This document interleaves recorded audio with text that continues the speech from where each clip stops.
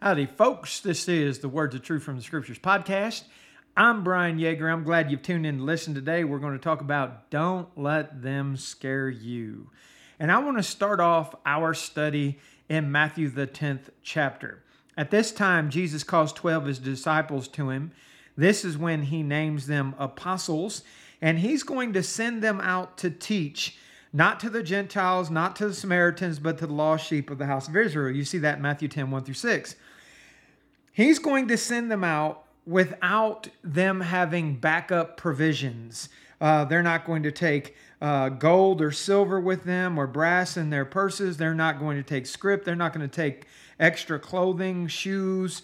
The workman's worthy of his meat, Matthew 10:10. So he's sending them out vulnerable in means of a financial area where they're dependent upon those that teach. I say all that because I want you to imagine for yourself for a moment. This isn't, hey, Simon, hey, Andrew, hey, James, hey, John, hey, Philip, Bartholomew, Thomas, etc. I'm going to send you out to teach. And if you fall on hard times, text me and text your family or send an email to your family. And if you guys need money, we'll Western Union it to you. Or there's financial apps today that we have all these. Listen, these guys are being sent out without contact back home, without means to immediate recover. And they're being sent out preaching that the kingdom of heaven is at hand. They're being sent out where they're being told, if you go into a city or a house and you're not received, shake off the dust from your feet. Move on. This isn't, I'm sending you to faithful brothers and sisters in Christ who are going to take care of you when you get there. Now that's the setting, okay? If you can wrap your mind around the vulnerability that is there. Because those of us who live in this modern time, we haven't experienced much of this level of vulnerability.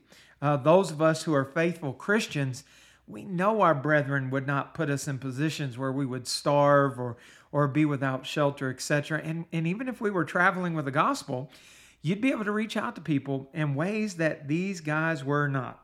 So with that setting in mind, Matthew 10:16, Jesus says, "Behold, I send you forth as sheep in the midst of wolves.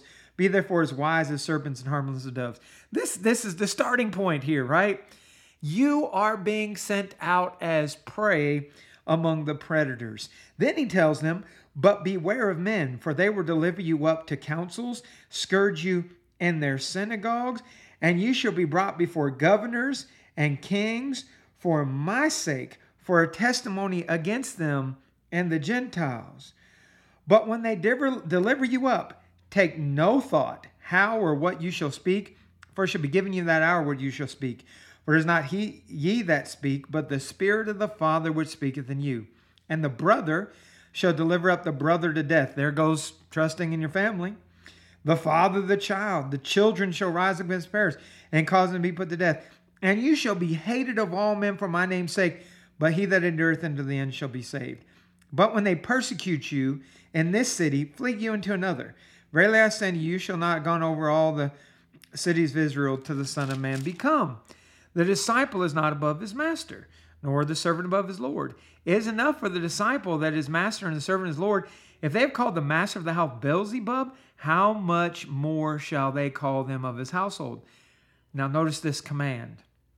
"Fear them not, therefore, for there is nothing covered that shall not be revealed, and hid that shall not be known." I want you to think about that. Don't be afraid of them. But wait a minute. You're being sent out as sheep among wolves. They're going to deliver you up. You can't trust anybody. Don't be afraid. That's a challenging statement, right? I mean, for us today to be talking about fear, I don't think that the majority of you listening to this podcast, and I dare not speak of everybody because there's different places in this world where there is certainly heavy persecution. I'm not downplaying that at all. I know there are places where Christians are being persecuted.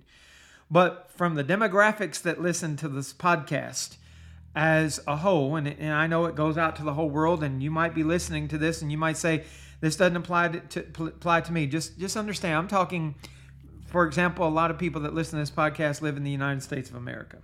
We do not face anywhere near the threat of what the disciples of Jesus, what the apostles were being told about here.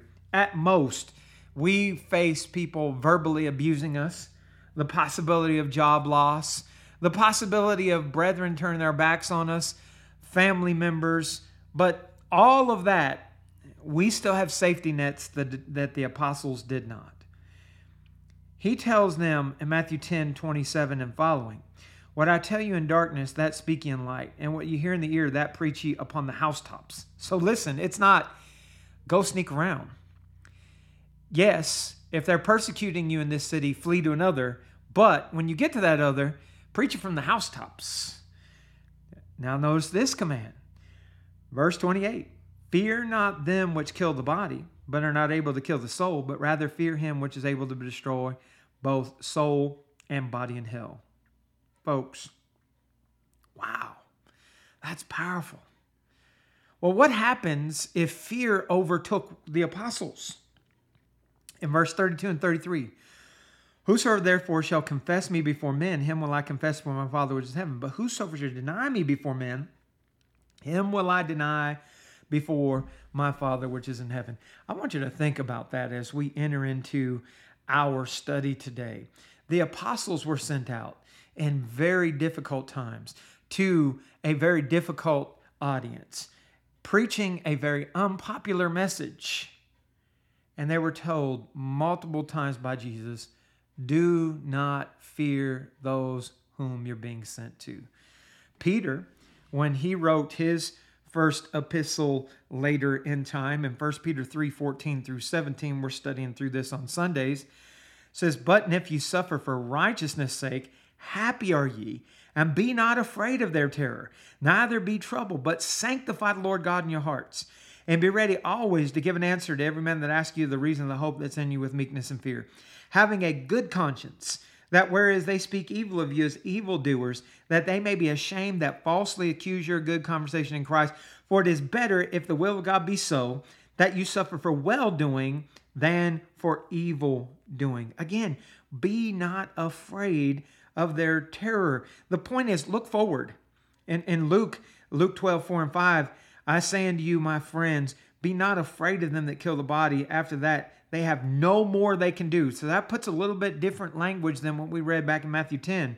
He says, but I will forewarn you whom you shall fear him, which after he hath killed, hath power to cast you into hell. Yeah, I say unto you, fear him. Oh, so when we think about what man can do to us, at the absolute worst, death, physical death. Jesus takes this next level. Compare man to God. God, who is able to do much more beyond death of the physical body. How about what is done to the soul? These are things to think about, folks. We live in a time where who knows what's going to happen next. When we were in the spring and summer of 2020, I saw something that I just never imagined seeing in America. Everything shut down. And even people that proclaim to be Christians, and this was not so with anybody that I'm in fellowship with, it certainly was not so here locally with the church in El Paso, Texas, but a lot of people that profess to be Christians shut down for fear of what could happen to the body, for fear of what the government might do if you assembled against their rules and regulations. Fear is powerful.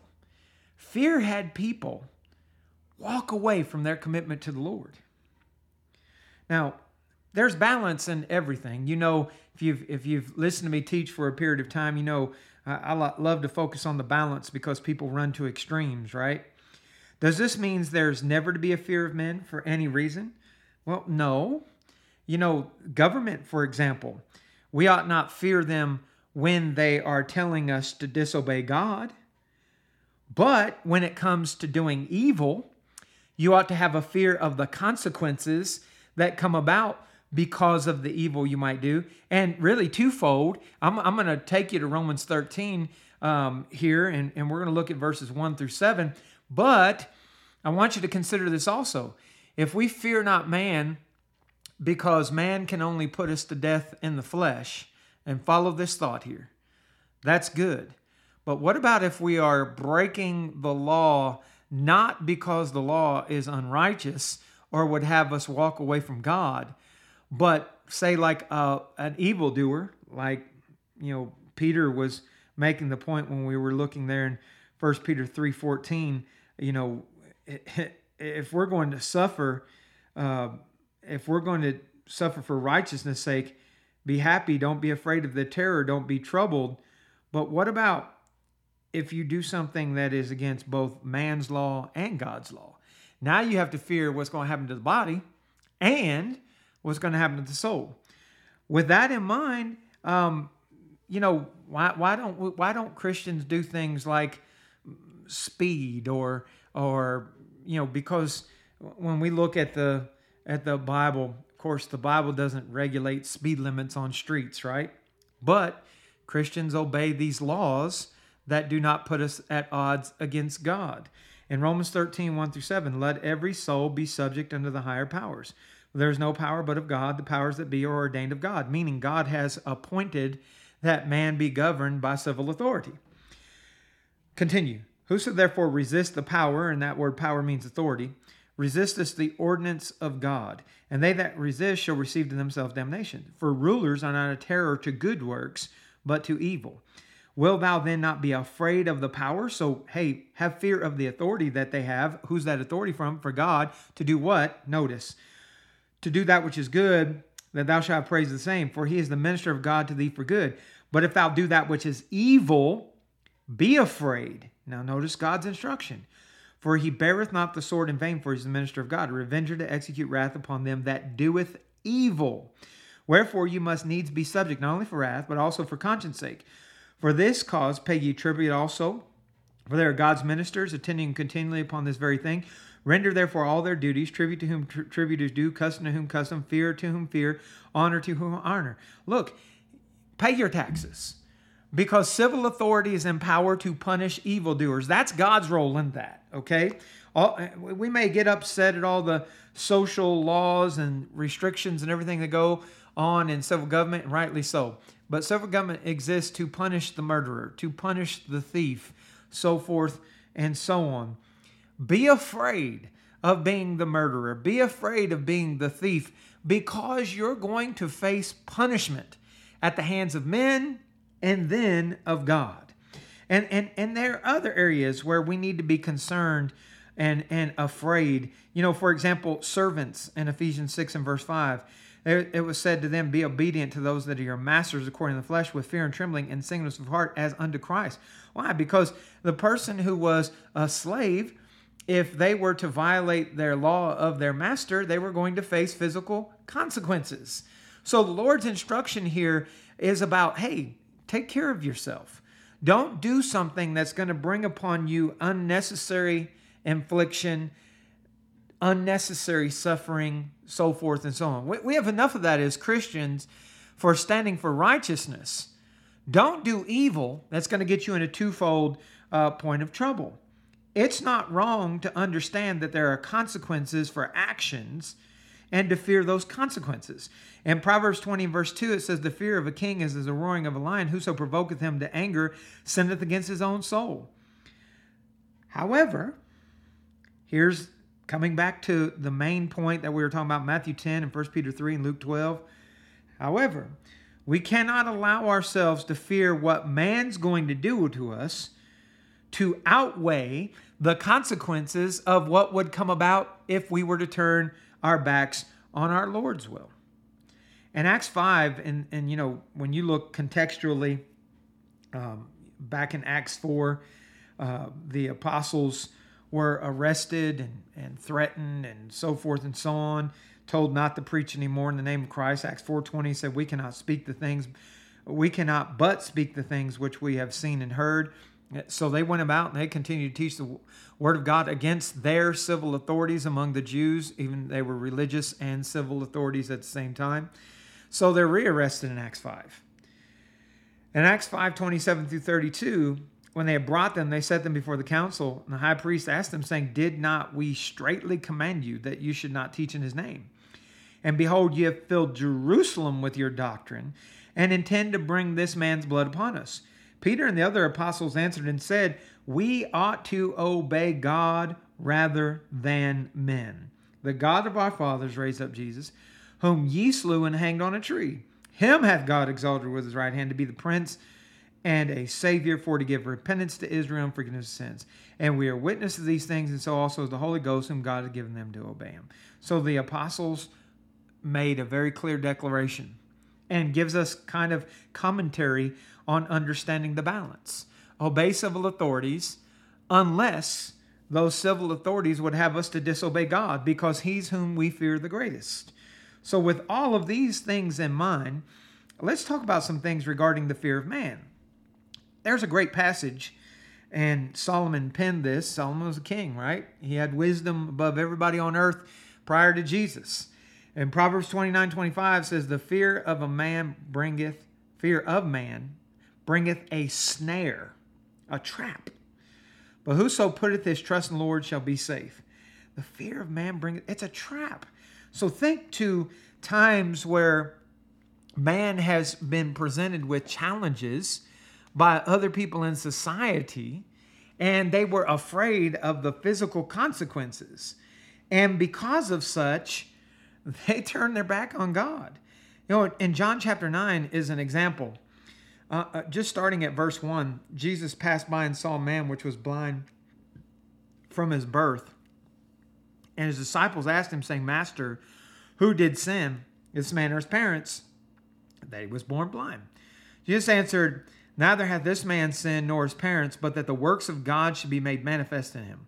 I must work the works of him that sent me while it is day. The night cometh when no man can work. As long as I am in the world, I am the light of the world. When he had thus spoken, he spat on the ground, made clay of the spittle, and he anointed the eyes of the blind man with clay, and said to him, Go wash in the pool of Siloam, which is by interpretation sent. He went his way, therefore, and washed, and came seeing. The neighbors, therefore, and they which were for him had seen him that he was blind, said, Is that not he that sat and begged? Some said, This is he. Others said, He is like him. But he said, I am he. Therefore said they unto him, How were thine eyes open? He answered and said, A man that is called Jesus made clay, anointed mine eyes, and said to me, Go to the pool of Siloam and wash. And I went and washed, and I received sight. Then said they unto him, Where is he? He said, I know not. They brought to the Pharisees him that aforetime was blind. And it was the Sabbath day when Jesus made the clay and opened his eyes. Then again the Pharisees also asked him how he had received his sight. He said to them, He put clay upon my eyes, and I wash and do see. Therefore said some of the Pharisees, This man is not of God, because he keepeth not the Sabbath day. Others said, How can a man that is a sinner do such miracles? And there was a division among them. They say unto the blind man again, What sayest thou of him that opened thy eyes? He said, He is a prophet. But the Jews did not believe concerning him that he had been blind and received his sight, until they called his parents of him that had received his sight. And they asked him, saying, Is this your son, whom you say was born blind? How then doth he now see? His parents answered them and said, We know that this is our son, and he was born blind. But by what means he now seeth, we know not. Or who hath opened his eyes, we know not. He is of age. Ask him, he shall speak for himself. Now listen, I'm going to stop here for a minute. Why do you think his parents said this? Do you think they said this because they were ignorant? Well, no. We're using this in this lesson for a reason. Don't let them scare you. Notice why they said, We don't know. He's of age. Ask him. The text says, These words spake his parents, because they feared the Jews. For the Jews had agreed already that if any man did confess that he was Christ, he should be put out of the synagogues. Look at that. I'm amazed as a parent. As a parent, I have 2 children that have physical problems. My oldest son is a type 1 diabetic. My daughter is on the autism spectrum and has been diagnosed as mentally retarded. No way am I going to step back and say, I don't know what happened, if somebody were to heal my children. No way. I'm thankful, doctor, whoever it is. I'm amazed. Like, these are things that my children have been afflicted with during their life. I'm amazed that these things have come about. More than their loyalty to God, more than the loyalty to the great physician, Jesus Christ, that healed their son, they feared man. Fear does things to people. It prevents true seeking. In John 7:11 through 13, the Jews sought him at the feast and said, "Where is he?" And there was much murmuring among the people concerning, for some said, "He is a good man." Others said, "Nay, but he deceiveth the people." Howbeit no man spake openly of him for fear of the Jews. How sad. Our Lord and Savior Jesus Christ, who came into this world to take away the sins of mankind, to give the hope of eternal life unto those who truly need it, want it, desire it. People are more afraid of the Jews than they are of the consequences of their transgressions. Back during the time of the law of Moses, Deuteronomy 4:29, "But if from thence thou shalt seek the Lord thy God, thou shalt find him, if thou seek him with thy heart, and with all thy soul." Well, listen, when you fear man, you don't seek him. For the fear of man does crazy things to otherwise genuinely good people. You know, in Genesis chapter 12, talk about Abraham, verses 11 through 13, "It came to pass when he has come near into Egypt that he said unto Sarai his wife, Behold, now I know that thou art a fair woman to look upon. Therefore it shall come to pass when the Egyptians see thee, shall say thee what they shall say, Therefore it shall come to pass when the Egyptians shall see thee, that they shall say, This is his wife. And they will kill me, but they will save thee alive. Say, I pray thee, thou art my sister, that it may be well with me for thy sake, and my soul shall live because of thee." Again, look at what fear is doing. I'm amazed. I'm amazed. You know what? Me as the man that I am, you're going to come take my wife, you're going to have to kill me. Well, later, when Abraham meets Abimelech, the king of Gerar, Abraham, Genesis chapter 20, verse 11 and 12, said, "Because I thought, surely the fear of the Lord is not in this place, and they will slay me for my wife's sake. And yet, indeed, she is my sister. She's the daughter of my father, but not the daughter of my mother. She became my wife." He lied to Abimelech. Abimelech wanted to know why. Well, the why is simple. Fear. Fear. You remember Peter, who we read from his words in 1 Peter 3:14 through 17, who taught, "Be not afraid of their terror." Well, Peter understands fear because he experienced it and denied Jesus 3 times because of it. When you read the context of Matthew chapter 26, from the time that Jesus institutes the Lord's Supper and tells Peter, Matthew 26 and following, that, you're going to deny me 3 times. I mean, in that context, Peter had a moment of boldness where he's going to stand up with a sword, and he's going to strike the servant of the high priest and cut off his ear, Matthew 26, 47 through 56. But then later, in Matthew 26, 69 through 75, Peter sat, after Jesus is taken, arrested, Peter sat without in the palace, and a damsel came unto him, saying, "Thou also was with Jesus of Galilee," but he denied before them all, saying, "I know not what thou sayest." And when he was gone out into the porch, another maid saw him, and said unto them that were there, "This fellow was also with Jesus of Nazareth." And again, he denied with an oath. Do you hear that? He denied with an oath, I do not know the man. And after a while came unto him they that stood by and said to Peter, Surely thou art one of them, for thy speech bewrayeth thee. Then began he to curse and to swear, saying, I know not the man. And immediately the cock crew. And Peter remembered the words of Jesus, said unto him, Before the cock crow, thou shalt deny me thrice. And he went out and wept bitterly. Listen, this is the Peter who was fishing. Luke 5, 1 through 11. Was fishing when Jesus called him to go and preach the gospel. This is the Peter that left all and followed Jesus. This is the Peter that smote off an ear for Jesus, took out his sword and was ready to fight. Look at what fear does. Listen, don't sit back and say, oh, Peter, you're a coward. Don't sit back and say, you might look at Peter here in Matthew 26, 69 through 75 and say he was a coward, he was scared. But he has other times prior to this where he had great conviction. I mean, a lot of people, if they were told what Jesus taught in Matthew 10, 1 through 33 to the apostles, you're going to be as sheep among the wolves and don't take with you extra supply. A lot of people are jetting.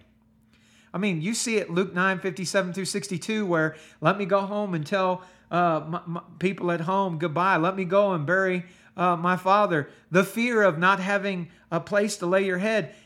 Peter is not a coward. He is not a man that cowers to challenges. He's faced plenty, and he went into the preaching of the gospel knowing what was in front of him because Jesus taught him. Look at what fear did to this man. This man was more brave than most men I've ever met. Look what fear did to him. Don't just sit back and say, how could he deny Jesus? What would you have done? You don't really know, do you? I mean, they're about to kill our Lord and Savior, whom Peter had his faith in to some degree. I say that because when you look at the life of the apostles, they had little faith. Some doubted even after they seen Jesus buried and risen on the third day. You see that in Matthew chapter 28, verse 16. You see that in Mark 16, verse 14. But this Peter, he wasn't just some dude who just casually went about and at the first sign of trouble fled for the mountains. He'd been through plenty with our Lord. Look at what fear did to him. No matter how bold you think you are, you need to understand how dangerous fear is. Peter again later, after he's done some great things. Listen, what we're about to read, I want you to keep this in mind with what we're about to read. The man Peter that's about to do something out of fear again is the same Peter who stood up with the apostles and preached in Acts 2. The same Peter that went with John in Acts 3 and healed the man that got arrested with the apostles in chapter 4 and chapter 5. And Peter is the one that lifted up his voice with the others, yes, in concert, but the main spokesman. We ought to obey God rather than men. This man who rejoiced at being beaten for the name of Christ. Acts 5 and verse 41. And went and continued to preach the gospel, even though he had been arrested and beaten and was definitely targeted, still went daily in the temple and every house and ceased not to teach and preach Jesus Christ. Don't go and call him a coward. But notice what he does in Galatians 2, 11 through 14 as a cautionary tale about the power of fear. When Peter was come to Antioch, Paul writing this, said, I withstood him to the face, because he was to be blamed. For before that certain came from James, he did eat with the Gentiles. But when they were come, he withdrew and separated himself, fearing them which were of the circumcision.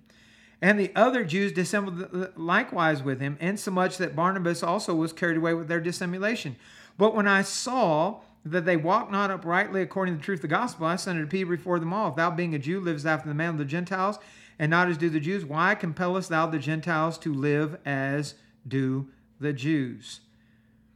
Peter, fearing them which were of the circumcision, feared the Jews, did not associate with his Gentile brethren, withdrew himself, led Barnabas astray. Again, don't just sit back and say, how cowardice, because he has many works that are written for us wherein he showed absolute bravery.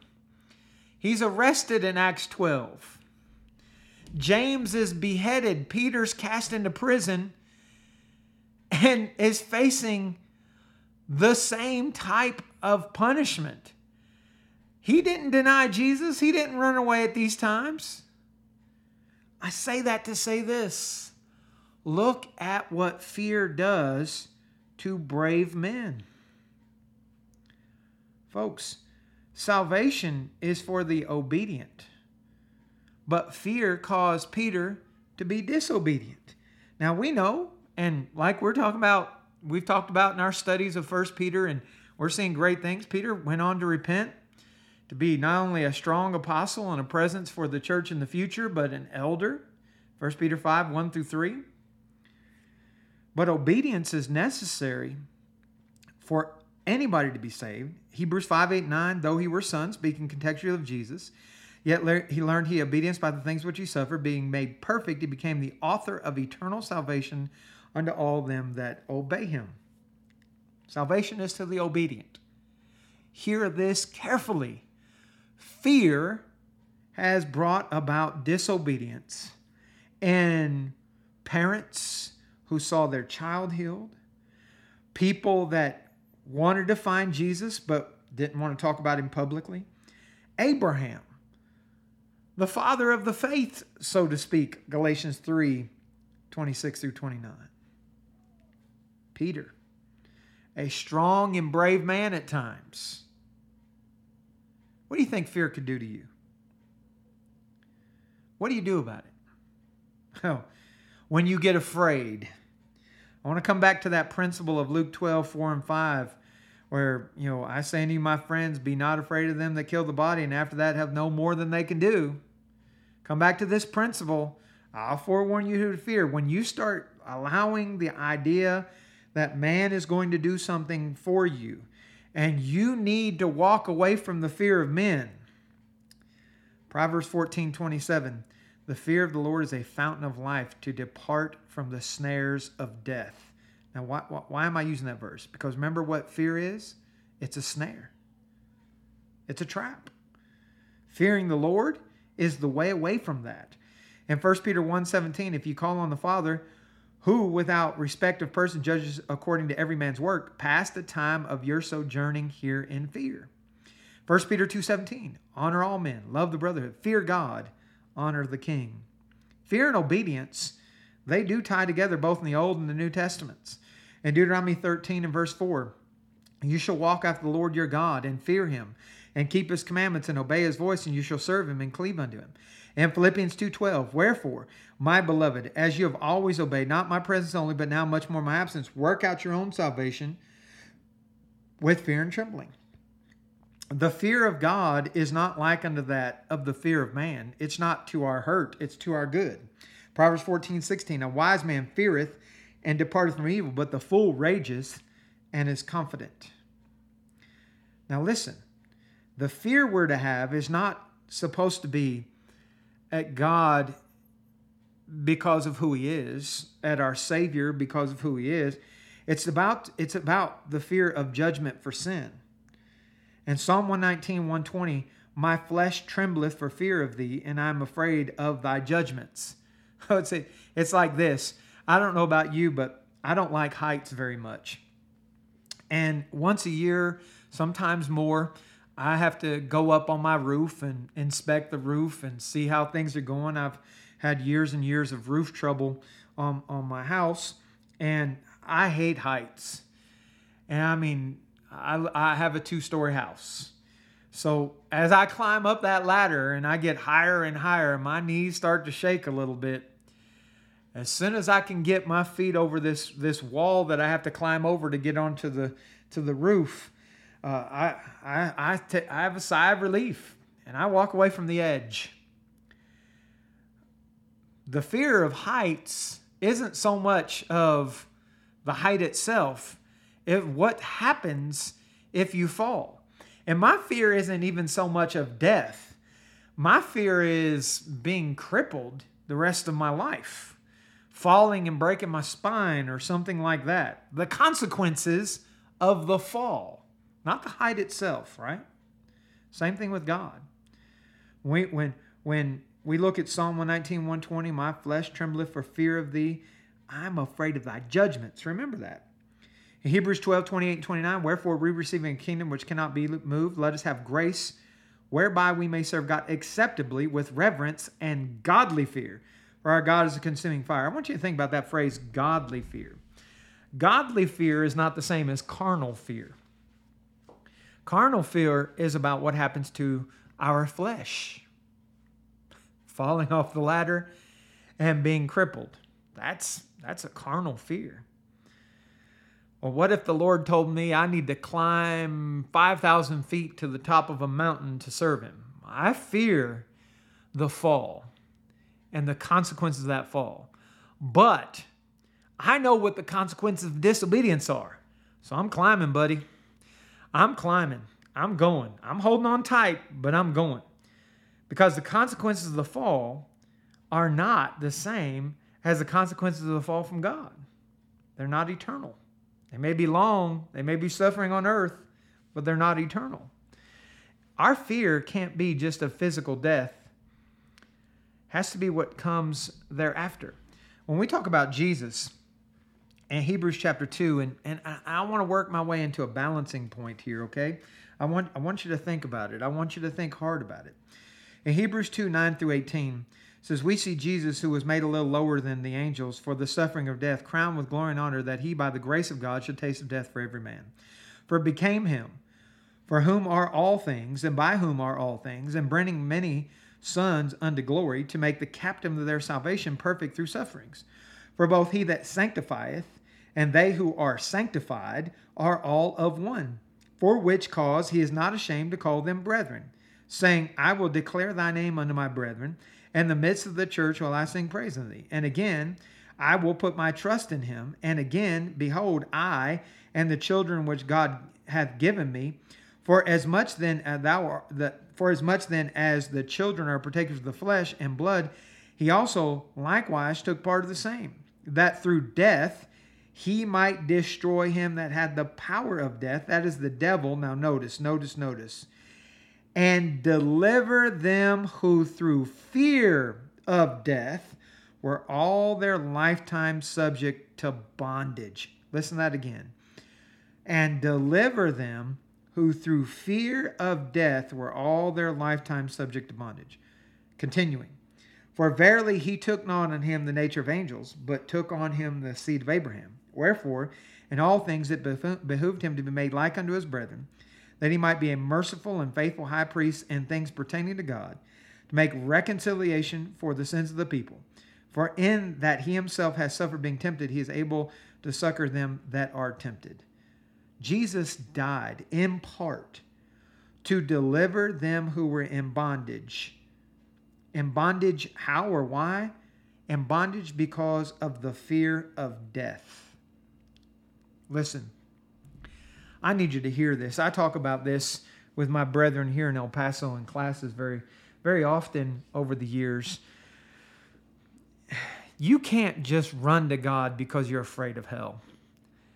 That's not love. That's not love. And when we're talking about fear, we need to be able to think about love and what love does in bringing us away from carnal fear. It's not love to say, God, I love you because I don't want to go to hell. That's not loving the Lord thy God with all thy heart, with all thy mind, and with all thy soul. That's like a young man saying, I want to get married. Why? Because I'm afraid of being alone. And so imagine he meets this woman and he says to her, I love you. I want to spend the rest of my life with you. you're everything on earth to me, blah, blah, blah, blah, blah. And then if he just says, well, actually not really. I'll just marry the first person that'll say yes because I'm just so afraid of being alone. That's not love, is it? Well, what do you think you're saying to God?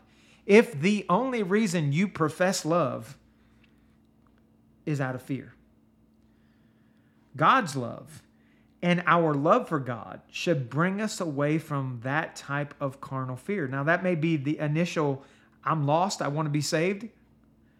Maybe the initial thought. But as you grow and as you learn and as you fall more and more in love with the Lord, 1 John chapter 4, 14 through 19 says, and we have seen and do testify that the Father sent the Son to be the Savior of the world. Whosoever shall confess that Jesus is the Son of God, God dwelleth in him and he in God, and we know him and believe the love that God hath to us. God is love, and he that dwelleth in love dwelleth in God, and God in him. Herein is our love made perfect, that we may have boldness in the day of judgment. Because as he is, so are we in the world. There is no fear in love, but perfect love casteth out fear. Because fear hath torment. He that feareth is not made perfect in love. We love him because he first loved us. I want you to hear this. And certainly don't let them scare you. I needed to work this in because you need to hear this. If you keep reading in 1 John, the commandments of God are not grievous, 1 John 5, 2 and 3, meaning they're not burdensome. When we serve our Lord, when we serve our Heavenly Father, when we're in the communion with the Father, the Son, and the Holy Spirit, fear diminishes. Yes, I'm not going to sin because I know God's going to judge me for that. But eventually, that needs to turn into, I'm not going to sin because I don't want to disappoint my Father. Because when I look at the Bible, when I look at Genesis chapter 6, for example, and I see that God destroyed mankind because the thought of thine heart was only evil continually, that stands out. But what stands out more is that it grieved God. I love him. I'm not going to do this because it's going to hurt him. Let's come back to the marriage principle. Because Jesus likens the relationship to him and the church to marriage in Ephesians 5, 23 through 33. Let's think about lines of marriage. Young man marries a young woman because he loves her, not just because he doesn't want to be alone. And he's faithful to her. Yeah, he doesn't want to face a divorce.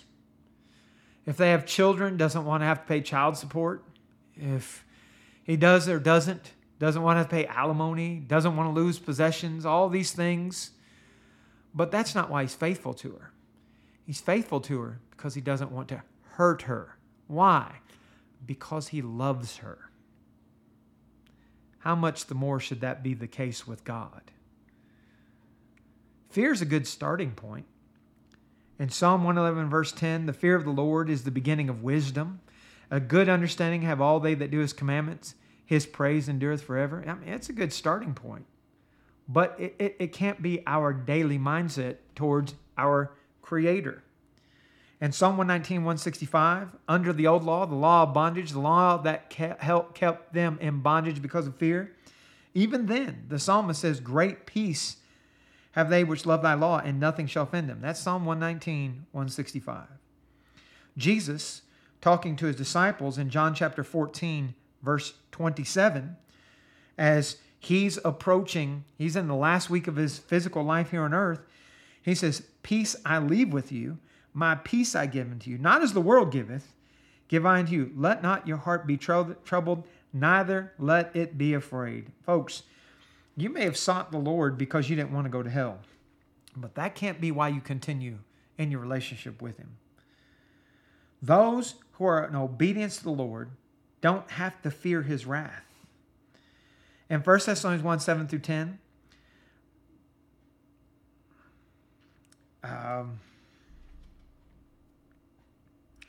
it says, so that you were examples to all that believe in Macedonia and Achaia. From you sounding out the word of the Lord, not only in Macedonia and Achaia, but also in every place your faith the Godward is spread abroad, so that we need not speak anything. For they themselves show us what manner of entering in we had of you, how you turned to God from idols to serve the living and true God, and to wait for his Son from heaven, whom he raised from the dead, even Jesus, which delivered us from wrath to come. As a faithful Christian, I'm not fearing the wrath of God. Because the wrath of God, Colossians 3:6, says, for which things sake the wrath of God cometh upon the children of disobedience. If I'm obedient, I don't have to fear that. And if you think fear is the absolute, the reason why we grow into love is because fear by itself is not going to bring about continued obedience. I want you to think about this. Back in 2 Kings 17, and it's a text that's almost seems contradictive. Because the wording is fascinating. In 2 Kings 17, 28 and 29, it says, one of the priests, when they had carried away from Samaria, came and dwelt in Bethel, and taught them how they should fear the Lord. Howbeit every nation made gods of their own, and put them in the houses of the high places which the Samaritans had made, every nation in their cities wherein they dwelt. So wait a minute. Priest says, fear the Lord. And what do they do with that? Make idols. Same chapter, 2 Kings 17, down to verse 33 through 41. It says, they feared the Lord. Now you hear that. They feared the Lord, okay? Hear that. And the next statement, and served their own gods. What fear do for them? Notice as the text goes on. After the manner of the nations whom they carried away from thence. Unto this day they do, after their former manners. They fear not the Lord. So you see, they feared God in a carnal sense, but not an obedient sense. It goes on. Neither do they after their statutes, or after their ordinances, or after the law and commandment which the Lord commanded the children of Jacob, whom he named Israel, with whom the Lord had made a covenant and charged them, saying, you shall not fear other gods, nor bow yourselves to them, nor serve them, nor sacrifice to them, but the Lord, who brought you up out of the land of Egypt with great power and stretched out arm, him you shall fear, and him you shall worship, and him you shall do sacrifice. And the statutes and the ordinances and the law and the commandment which wrote unto you, you shall observe to do forevermore. You shall not fear other gods. And the covenant I made with you, you shall not forget. Neither shall you fear other gods, but the Lord your God ye shall fear. And he shall deliver you out of the hand of all your enemies. Howbeit, they did not hearken, but they did after their former manner. So these nations feared the Lord. So again, it says, so these nations feared the Lord. You hear that? They feared God, but it wasn't obedient fear, because it says, and served their graven images, both their children and their children's children, as did their fathers, so do they unto this day. Fear is just not going to keep you obedient. Fear by itself, nah. The devils, right? James 2:19 says, thou believest there is one God, thou doest well. The devils also believe and tremble. If you don't love him, you're not going to obey him. Why do you think Jesus said, if you love me, keep my commandments? John 14:15. Because the keeping of commandments just doesn't happen only out of fear. That may be the component of introduction, but it is not the component of continuation. Even when things should bring about fear, it just doesn't do it. When God was dealing with Israel, the 10 tribes, Jeremiah 3:8 says, I saw where all the causes whereby backsliding Israel committed adultery, I'd put her away and given her a bill of divorce. Yet her treacherous sister Judah feared not, but went and played the harlot also. God sent them into Assyrian captivity. Judah should have saw that and should have said, whoa, this is what happens. Yeah, they saw it. But that fear by itself, it won't do it. You know what will happen when the love isn't there? When love isn't the motivating factor, those people will say, ask him, he's of age. That person will say, I don't know Jesus. That person will not carry themselves among their brethren in the conduct that they should. Because the fear of man, the immediate consequences, will outweigh the fear of a future judgment. It will. You really need to think about that.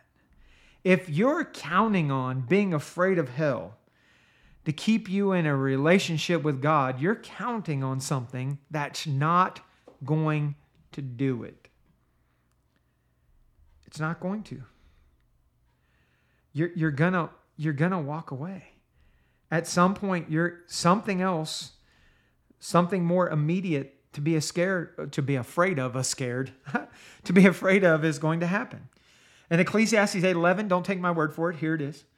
Because sentence against an evil work is not executed speedily, therefore the hearts of the sons of men is set or fully set in them to do evil. See? Judgment to come isn't enough fear to keep you faithful in the present. I want you to think about this lesson. The fear of man, it will cause you to walk away from God. It certainly will, because the consequences are immediately. But if you love the Lord your God with all your heart, with all your mind, and all your soul, that's the Peter that said we ought to obey God rather than men. That's the Peter that was willing to go to prison and the face of death and still stand convicted for the Lord. The Peter that, wasn't where he needed to be with the Lord, that's the one that denies. Let your fear turn to love. Love be your motivating factor. So that when man does something that brings about carnal fear, it won't overtake you. I want to give you a few Old Testament references before we wrap up. Psalm 56:11 says, "In God have I put my trust. I will not be afraid what man can do unto me." Look at that. Isn't that real simple? And Psalm 112, 7 verses here, Psalm 112, 1 through 7 says, "Praise ye the Lord. Blessed is the man that feareth the Lord, that delighteth greatly in his commandments. His seed shall be mighty upon the earth. The generation of the upright shall be blessed. Wealth and riches shall be in his house. His righteousness endureth forever. Unto the upright there riseth light in the darkness. He is gracious and full of compassion and righteous. A good man showeth favor and lendeth. He will guide his affairs with discretion. Surely he shall not be moved forever. The righteous shall be in everlasting remembrance. He shall not be afraid of evil tidings. His heart is fixed, trusting in the Lord." Now, part of that context, we know Old Testament promises to the children of Israel were carnal. The land that they inherited, so forth, so on. We know that the blessings for Christians are those that are in spiritual blessings in heaven. When we look at what our Lord, I know I said just a few Old Testament passages, but I think this point needs to be made. Now, in Christ, the blessings that we have are not earthly, they're not carnal. Ephesians 1:3, "Blessed be the God and Father of our Lord Jesus Christ, who has blessed us with all spiritual blessings in heavenly places in Christ." The old law was a carnal law, Romans chapter 7. The new law is a spiritual law, Romans chapter 8. The blessings that we have are eternal in the heavens, not on earth. Just had to bring that up. So Proverbs chapter 3 is the next reference, verses 19 through 26. "The Lord by wisdom hath founded the earth. By understanding hath he established the heavens. By his knowledge the depths are broken up, and the clouds drop down the dew. My son, let them not depart from thine eyes. Keep sound wisdom and discretion, so they shall be life unto thy soul and grace to thy neck. Then thou shalt walk in thy way safely, and thy foot shall not stumble. When thou layest down, thou shalt not be afraid. Yea, thou shalt lay down, and thy sleep shall be sweet. Be not afraid of sudden fear, neither of the desolation of the wicked when it cometh. For the Lord shall be thy confidence, and shall keep thy foot from being taken." How wonderful those passages are. Don't let the world scare you. Don't let man scare you. Eternity is in the balance. Let love be the prevailing motivator in your life. If you listen to this lesson and you said, "Boy, you've given me something to think about. I've got some questions. Am I saved?" Or any kind of questions, call me up. My phone number is 915-525-5794. Call me up. If you can't call me, you can go to www.wordsoftruth.net. You can send me an email from there. My email address is Brian, BRIAN, @wordsoftruth.net. You can see that in the show notes. If you're listening to this, my contact information should be attached to whatever avenue which you're listening. Reach me. I'll meet you where you are. You tell me your questions. We'll look at the Bible. We'll find the answers. I'll help you how to see the Word of God the way that it will help you to be saved. I thank you so much for listening. If all goes according to plan, I hope you will tune back in on Sunday for our study in 1 Peter. Until then, thank you so much.